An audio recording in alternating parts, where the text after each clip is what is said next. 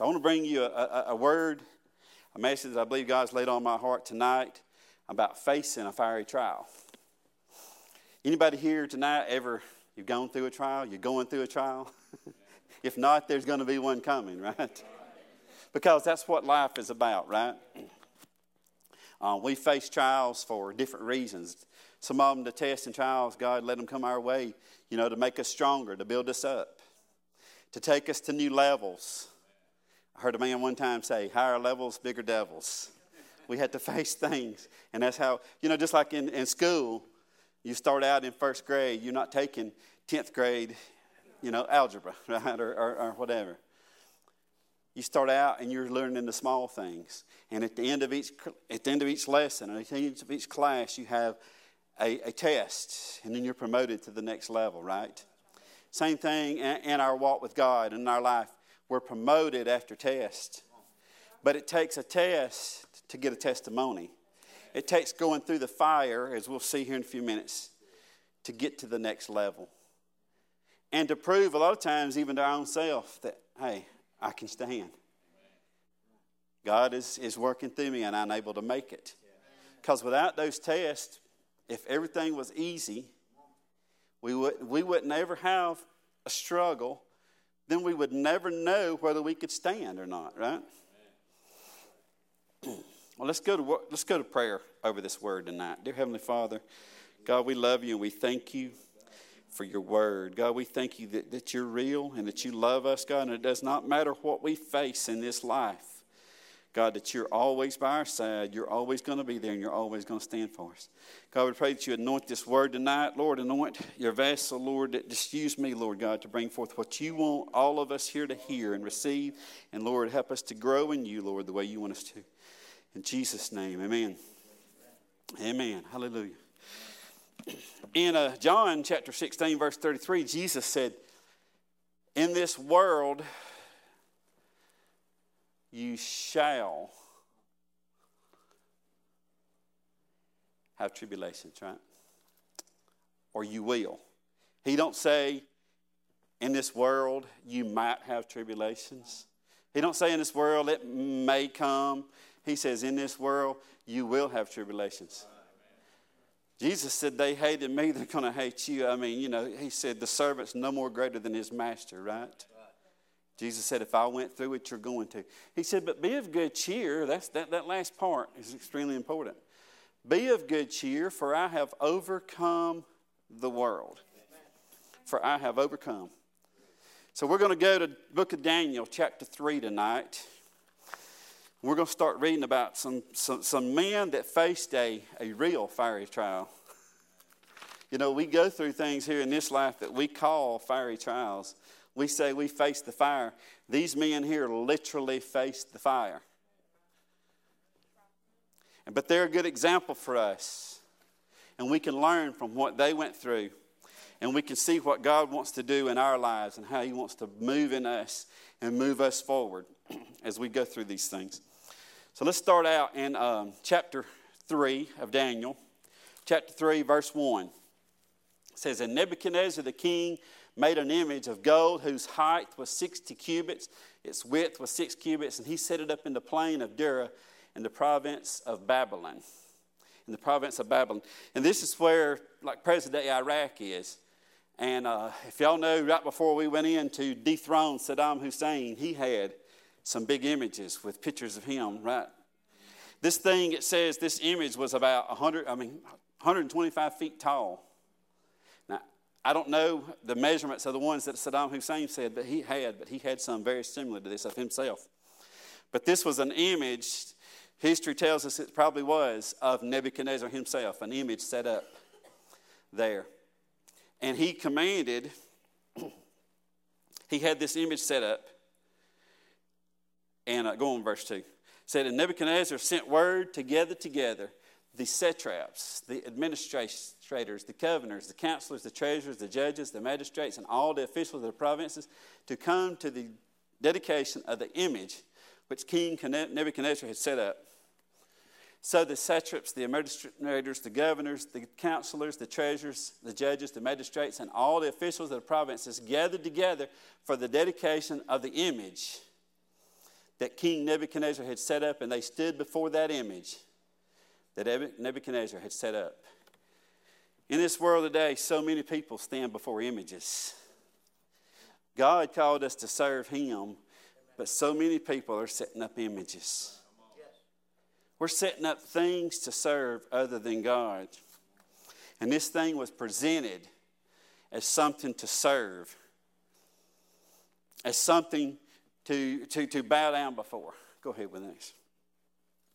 It says, then a herald cried out loud, to you it is commanded, O people, nation, and languages, that at the time you hear the sound of the horn, the flute, the harp, the lyre, the psaltery, and symphony with all kinds of music, that you shall fall down and worship the golden image that King Nebuchadnezzar has set up. You see, he said all nations and all languages. See, this kingdom at that time, the Babylonian, the Chaldean kingdom was very strong and mighty. They had taken over a lot of nations, including the captivity of the children of Israel at this time. And we're going to see here 4 men specifically. Daniel, Shadrach, Meshach, and Abednego. If you go back to chapter 1, we'll see that all these young men of the children of Israel were taken in, and the king said, take the smartest, the brightest, the healthiest, and we're going to take them in and we're going to raise them up in the Chaldean belief system. Like sending them to a college. So we're going to take the smartest young men here and we're going to send them to our universities. Basically because they had a very advanced system. And we're going to train them up. So you see that in chapter 1. And now we're here in chapter 3 that he sees this beginning to take place. Go ahead. And whosoever does not fall down and worship shall be cast immediately into the midst of a burning fiery furnace. So that at the time when all the people heard the sound of the horn, the flute, the harp, and the lyre, and symphony with all kinds of music, that all the peoples, nations, and languages fell down and worshiped the golden image that King Nebuchadnezzar had set up. Therefore, at that time, certain Chaldeans came forward and accused the Jews. And they spoke and said to the king Nebuchadnezzar, O king, live forever. You, O king, have made a decree that everyone who hears the sound of the horn, the flute, the harp, the lyre, and the psaltery, and symphony with all kinds of music shall fall down and worship the golden image. And whosoever does not fall down and worship shall be cast into the midst of a burning fiery furnace. There are certain Jews whom you have set up over the affairs of the province of Babylon, Shadrach, Meshach, and Abednego. These men, O king, have not paid due regard to you. They do not serve your gods, nor worship the golden image which you have set up. All right, let's stop there for a minute. First thing we see is that these men did not bow. Said they did not worship. Now, they probably could have got away. Let me show you. If you go back to chapter 1, these 3 men, along with Daniel, had already faced one trial. Because when they were brought in to be trained, the first thing the king wanted to do was feed them the king's meat. Now, the king's meat did not line up with their Jewish tradition of what they were supposed to eat. So Daniel, Shadrach, Meshach, and Abednego, it says, I don't know about the others, but it says specifically about those 4, they chose not to eat. Now, in that first trial, that first temptation, they probably could have just eaten and got away with it. Hey, we're captives here. We got to do whatever they tell us to, right? But they didn't. They took a stand then. And now we see a second time. Now, this time, they probably again could have bowed down. It's just the law of the land. We have to do it, right? What about today where we're facing? The scripture that says obey the law of the land, right? That's in the Bible. So could we get away with bowing down and say it's the law of the land? I'm just doing what we're told. See, I believe there's a time when it comes a time that we have to take a stand. And I believe that in our world today that it's a time that we take a stand. I believe there's things going on today that we have to take a stand. As Christian people, as God-fearing, Bible-believing people, we have to take a stand. We can't just say, well, let it go, let it go, let it go. See, our nation has got into the condition it's in today because people didn't take a stand. There's this, I can't remember who said it, but the saying that says, that all it takes for evil to win is for good men to do nothing. And that's what we're guilty of a lot of times. Just sitting and doing nothing. Somebody else will do it. Hey, it don't matter what I say, it's going to happen anyway. See, I believe, and I think I probably said this before, I believe we're responsible.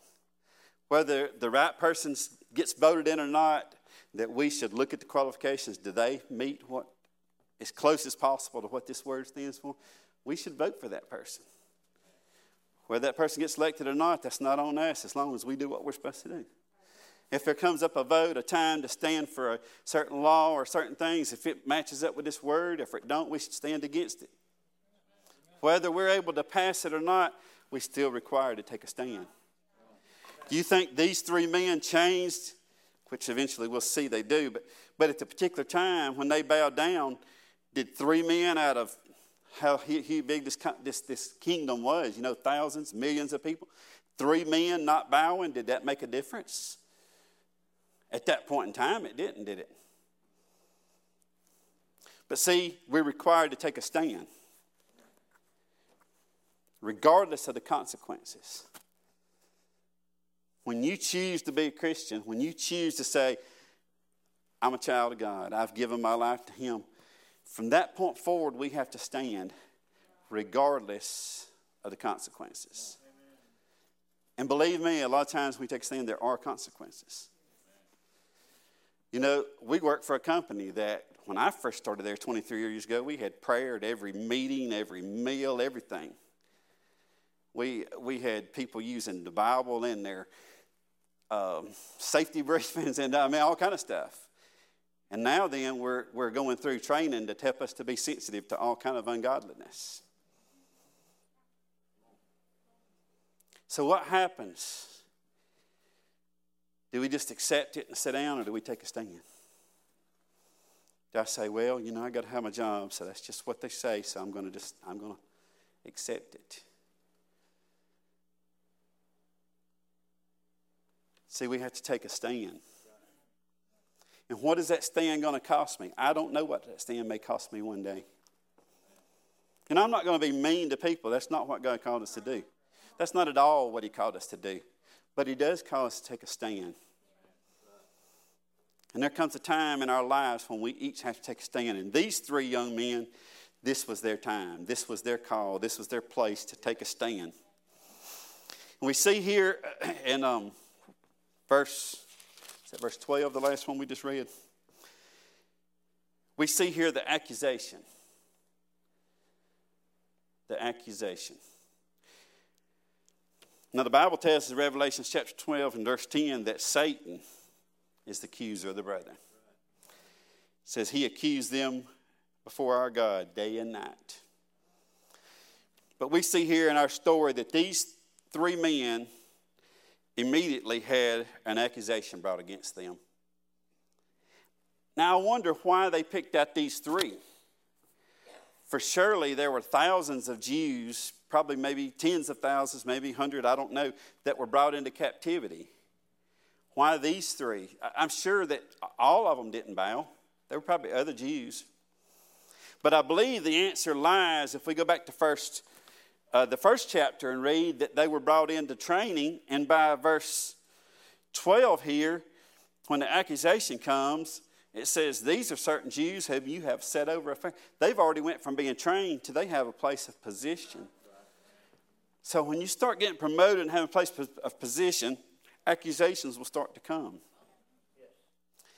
Things will start to come against you when you start to take a position. When you start to take a stand, things will start to come against you.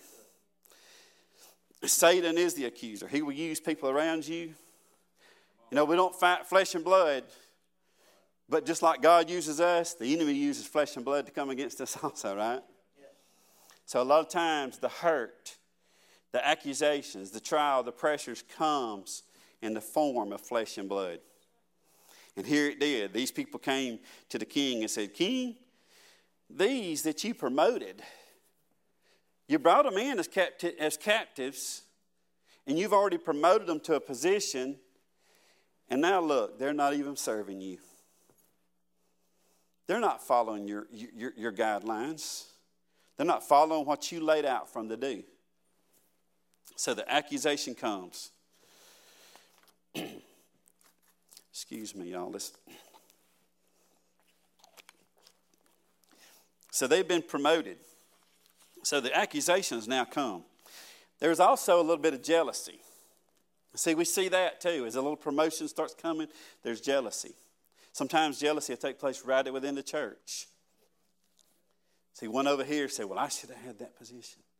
Well, I should have had, why did they give that to Sister So-and-so? I could do a much better job. See, jealousy starts to come in. And these men hadn't done anything except what they've been asked to do, right? Within the kingdom that they lived in, they done what they were asked to do. But yet when it came to something that was against their belief and their stand for God, they took a stand there. Now then, they're being come against. Let's go on verse 13. It says, then Nebuchadnezzar, in rage and fury, gave the command to bring Shadrach, Meshach, and Abednego. So they brought these men before the king. Nebuchadnezzar spoke, saying to them, is it true, Shadrach, Meshach, and Abednego, that you do not serve my gods, nor worship the golden image which I have set up? Now, if you are ready at the time you hear the sound of the horn, the flute, the harp, the lyre, the psaltery, and symphony with all kinds of music, and you fall down and worship the image which I have made, good. But if you do not worship, you shall be cast immediately into the midst of a burning fiery furnace. And who is the God who will deliver you from my hands? We see here that they get another opportunity. And the enemy will do that. If you don't take the first bait, he'll throw something else out there. And he give them here, he said, here's another opportunity. You didn't bow the first time. I understand that, but I'm going to give you another chance. If you'll bow before my image, then everything will be good. He said, but if not, you will be thrown into the fiery furnace. And he said there, who is the God, you see little g, who is the God who will deliver you? Now, if you go back to chapter 2, what's really strange here that really gets to me is if you go back to chapter 2 of Daniel, he had a dream, the king had a dream that only Daniel was able to interpret, and he believed, it says there in chapter 2, he believed on the God of Daniel. But in chapter 3, he's already been gone back, right? So I believe that this king Nebuchadnezzar was a leader who was easily persuaded. Because I believe this image was set up not by him. I believe it was those around him trying to build up his pride. Let's build this image. Because they knew that these children of Israel would not bow and serve another God. So this king was built up to build this image. But now then, because of his pride that he's got built up in, he said, I have made this image, and I'm going to throw you in the fiery furnace. He said, who is the God who will deliver you out of my hands? Who will deliver you from my hands? Let's go on with the next verse. It says, Shadrach, Meshach, and Abednego answered. Here's their answer now. And said to the king, O Nebuchadnezzar, we have no need to answer you in this matter. I don't even have to think about it. What would bring you to a place that when you're met with a child that you don't even have to think about it? I don't have to think about my answer. Why? Do you think that's just because they all of a sudden, it just hit them? Is that because they spent time with God? It's because they studied this word. It's because they knew the God they served. It's because they knew that when they prayed to him, he answered. Let's go on with the next verse, see what they say. If that is the case, and our God whom we serve is able to deliver us from the burning fiery furnace, and he will deliver us from your hand, O king. If not, let it be known to you, O king, that we do not serve your gods, nor will we worship the golden image which you've set up. He said our God is able to deliver us from this fiery furnace. Now, at that moment in time, they didn't know what God was going to do. And we don't know what God is going to do. But if we have the faith and confidence that they had, that it doesn't matter what happens in this situation, God's going to see me through anyway. And see, they said, King, we don't have to think about it. Our answer is no, we're not going to serve. We're not going to bow down. And God's calling and looking upon us today. He's looking for people who are not going to bow down to this world. He's looking for people who are going to take that stand for Him no matter what. No matter what it costs, no matter what the consequences. As these men told the king, it doesn't matter, O king, whether he delivers us or not.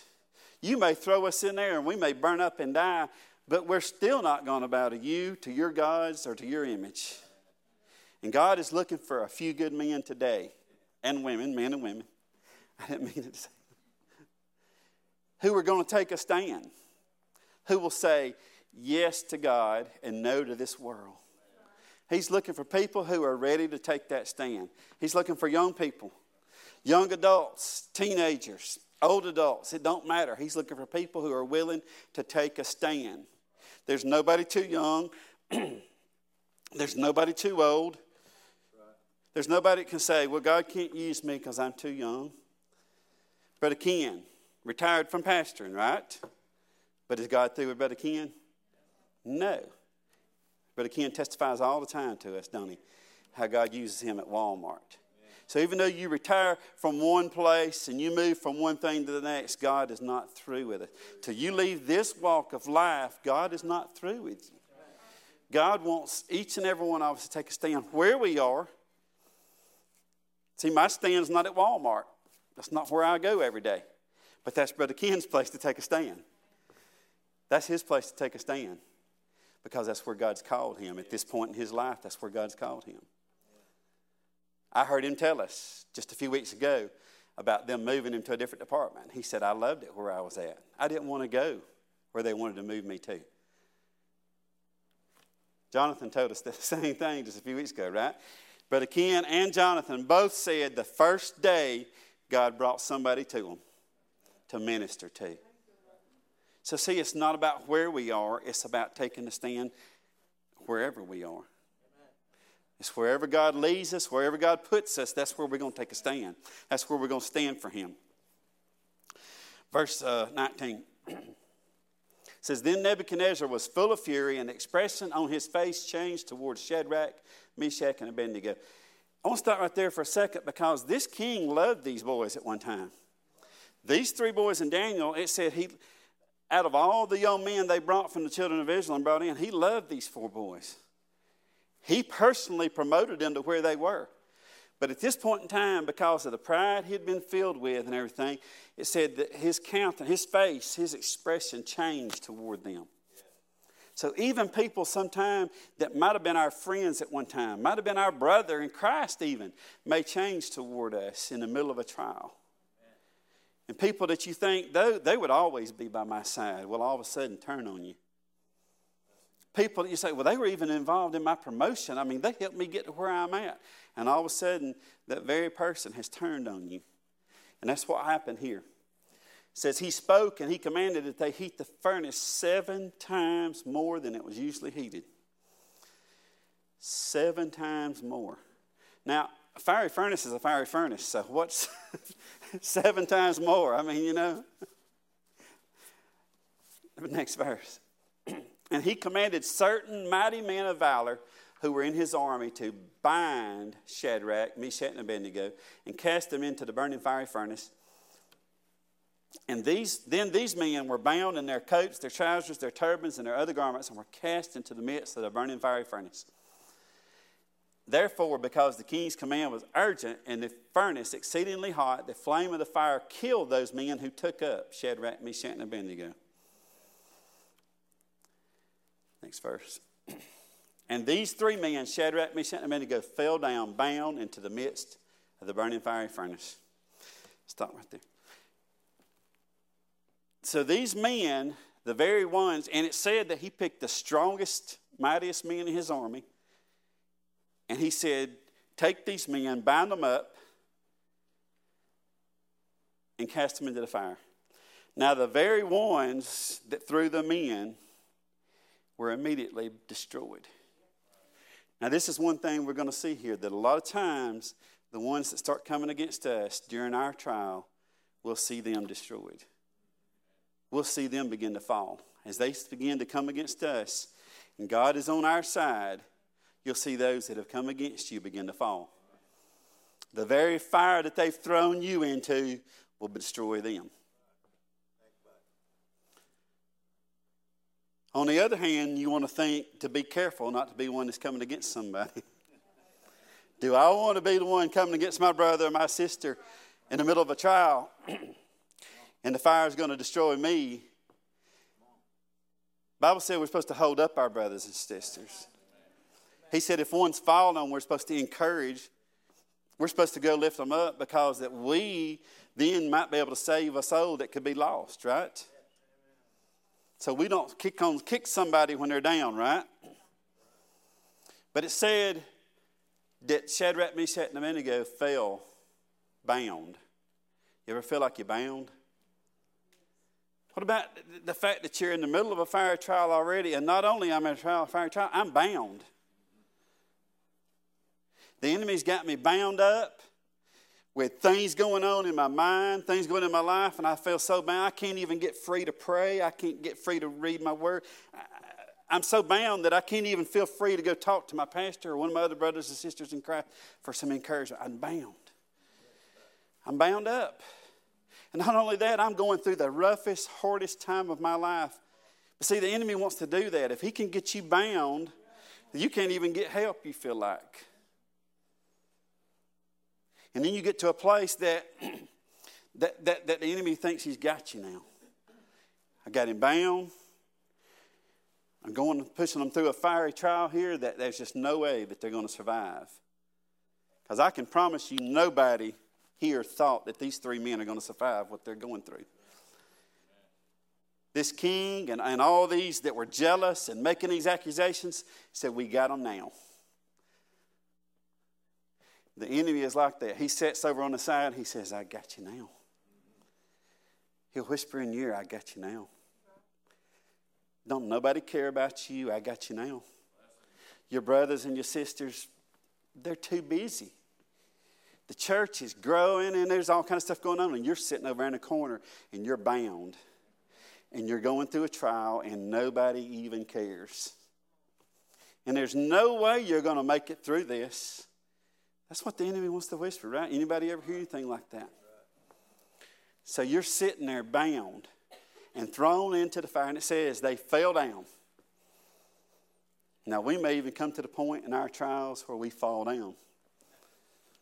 We come to that place where I've had as much as I can handle and I fall down. But see, just because we fall down don't mean God's through with us. Just because you come to that place that I'm bound, I've been failing, I'm going through the trial, and now I fail. And again, that enemy's going to be whispering, you're useless. God can't do anything for you and can't do anything with you. You might as well just lay right here and burn up in this trial. And these men could have probably done that. If they could have stayed laying down in this fire, they might have burned up right there and been done with. Because that's what the enemy wants to do. He wants to get you down, get you bound, and get you down and say, there's no way you're going to survive this right here. We were talking today about suicide, my wife and I, while we were driving, and how people that get into that condition and come to that place, some of y'all may know, some of y'all might have been there, you may have family members, whatever. But the enemy gets somebody to such a place to say there is no hope. Nobody cares about you and there's no hope. God don't even care about you. And there's no hope.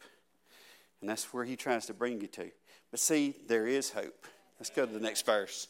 Let's go to the next verse. Here it says, Then King Nebuchadnezzar was astonished. He was astonished, and he rose in haste, and he spoke, saying to his counselors, Did we not cast 3 men bound into the midst of the fire? And they answered to the king and said, True, O king. Yes, king, we threw 3 men. They were bound. But look, he answered, I see 4 men loose. 4 men loose and walking in the midst of the fire, and they are not hurt. And the form of the fourth is like the Son of God. Hallelujah. Let me tell you what, here is the important part. Because see, right in the midst of your worst trial is when people can see God the most in you.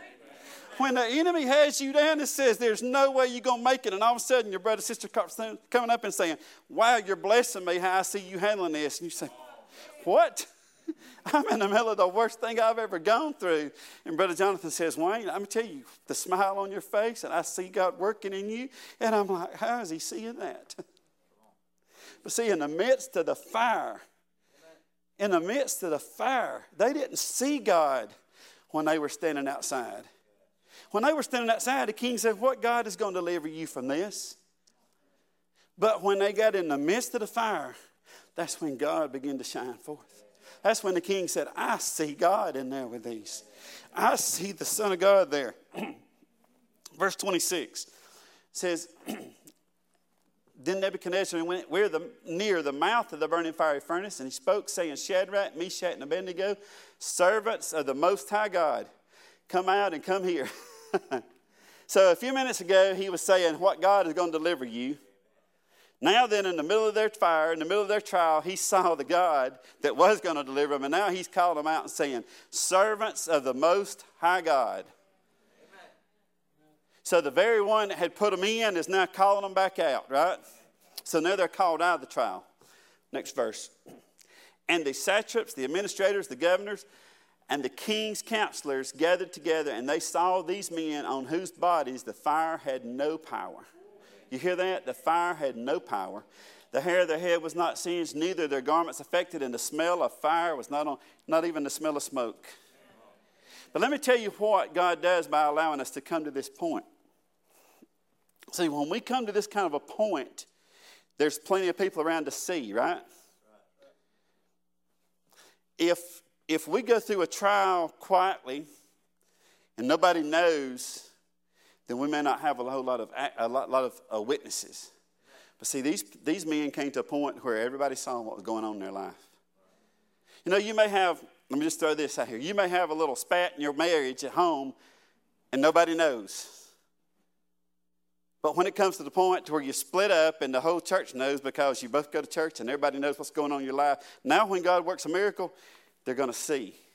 There's going to be a witness. There's going to be a testimony. When you come to a deathbed, when you come to a child that's totally, gone away from God, and everybody knows. We have a little something going on quietly, nobody knows. But when we come to a fiery trial like this, and everybody knows. So when we come out of it, there's witnesses. There's people who are unbelievers that now see and say, wow, look what God has done in their lives. These people didn't believe in God. Some of these were even the ones that had accused them and set them up for failure. Are the very ones now seeing, look at these men who have come out of this without even the smell of smoke on them. The only thing that burned in this fire was what had them bound. Think about that. The only thing that burned was what had us bound. So when we go through the fire, the enemy had us all bound down, but the very fire, the very thing he thought was going to destroy us, it actually is what set us free. Right in the middle of the fire, I've been set free. No longer am I bound.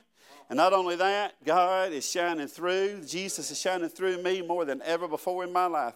Right in the very middle of my fiery trial. Right in the middle of the worst thing I've ever faced. That God is shining. And now I am free. I'm no longer bound. So they were able to walk out. They were thrown in, but they walked out. Satan may try to throw you under the bus. He may try to throw you in the fire, but we're going to walk out of it. Whatever we come into, we're going to walk away from it. Verse 28 says, Nebuchadnezzar spoke, saying, Blessed be the God of Shadrach, Meshach, and Abednego, who sent his angel and delivered his servants who trusted in him. And they have frustrated the king's word. The very king that set the word said, they frustrated my words. They have took my word, which the king's word is law, right? He said, they have took my very words and just totally torn it to shreds here. because the God that they served was able to do this. They frustrated the word and yielded their bodies that they should not serve nor worship any God except their own. Look here, capital G now. A while ago it was little g, now it's capital G. Except their own God, verse 29. Therefore I make a decree that any people, nation, or language which speaks anything amiss against the God of Shadrach, Meshach, and Abednego shall be cut in pieces, and their houses shall be made an ash heap. Because there is no other God who can deliver like this. So this king who had asked them back at the beginning, what God, little g, is going to deliver you, now he has declared that there is no God. So once we go through a trial, the declaration is made, there is no other God. We're able to give a testimony, and not only we, but the people around us are going to be able to say, let me tell you about this man I know. Let me tell you about Brother Jonathan. Let me tell you what he went through. You don't even have to tell your testimony. People will start telling it and declaring it for you because they've seen what God has done in your life. They see the work that God has done in you. In verse 30, the last verse says, then the king promoted Shadrach, Meshach, Abednego in the province of Babylon.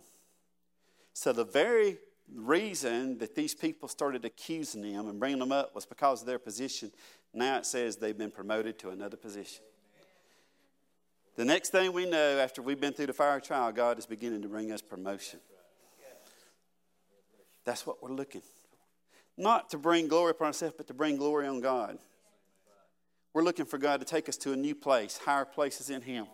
And that comes after we go through the fiery trial. Musicians, y'all want to be coming. Singers.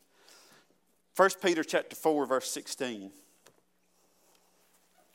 says, yet if anyone suffers as a Christian, let him not be ashamed, but let him glorify God in this matter. These men suffered because of their belief and their stand for God. Many times we may suffer. We've not suffered in this nation yet to the extent that people do in other countries. We've not suffered like these men did in the natural flesh. We do come a lot of mental, emotional things, spiritual things the enemy comes against us with. We may have tests and trials in our families and in our lives, but nothing to this extent. But this scripture says, if anyone suffers as a Christian, let him not be ashamed. These men were not ashamed.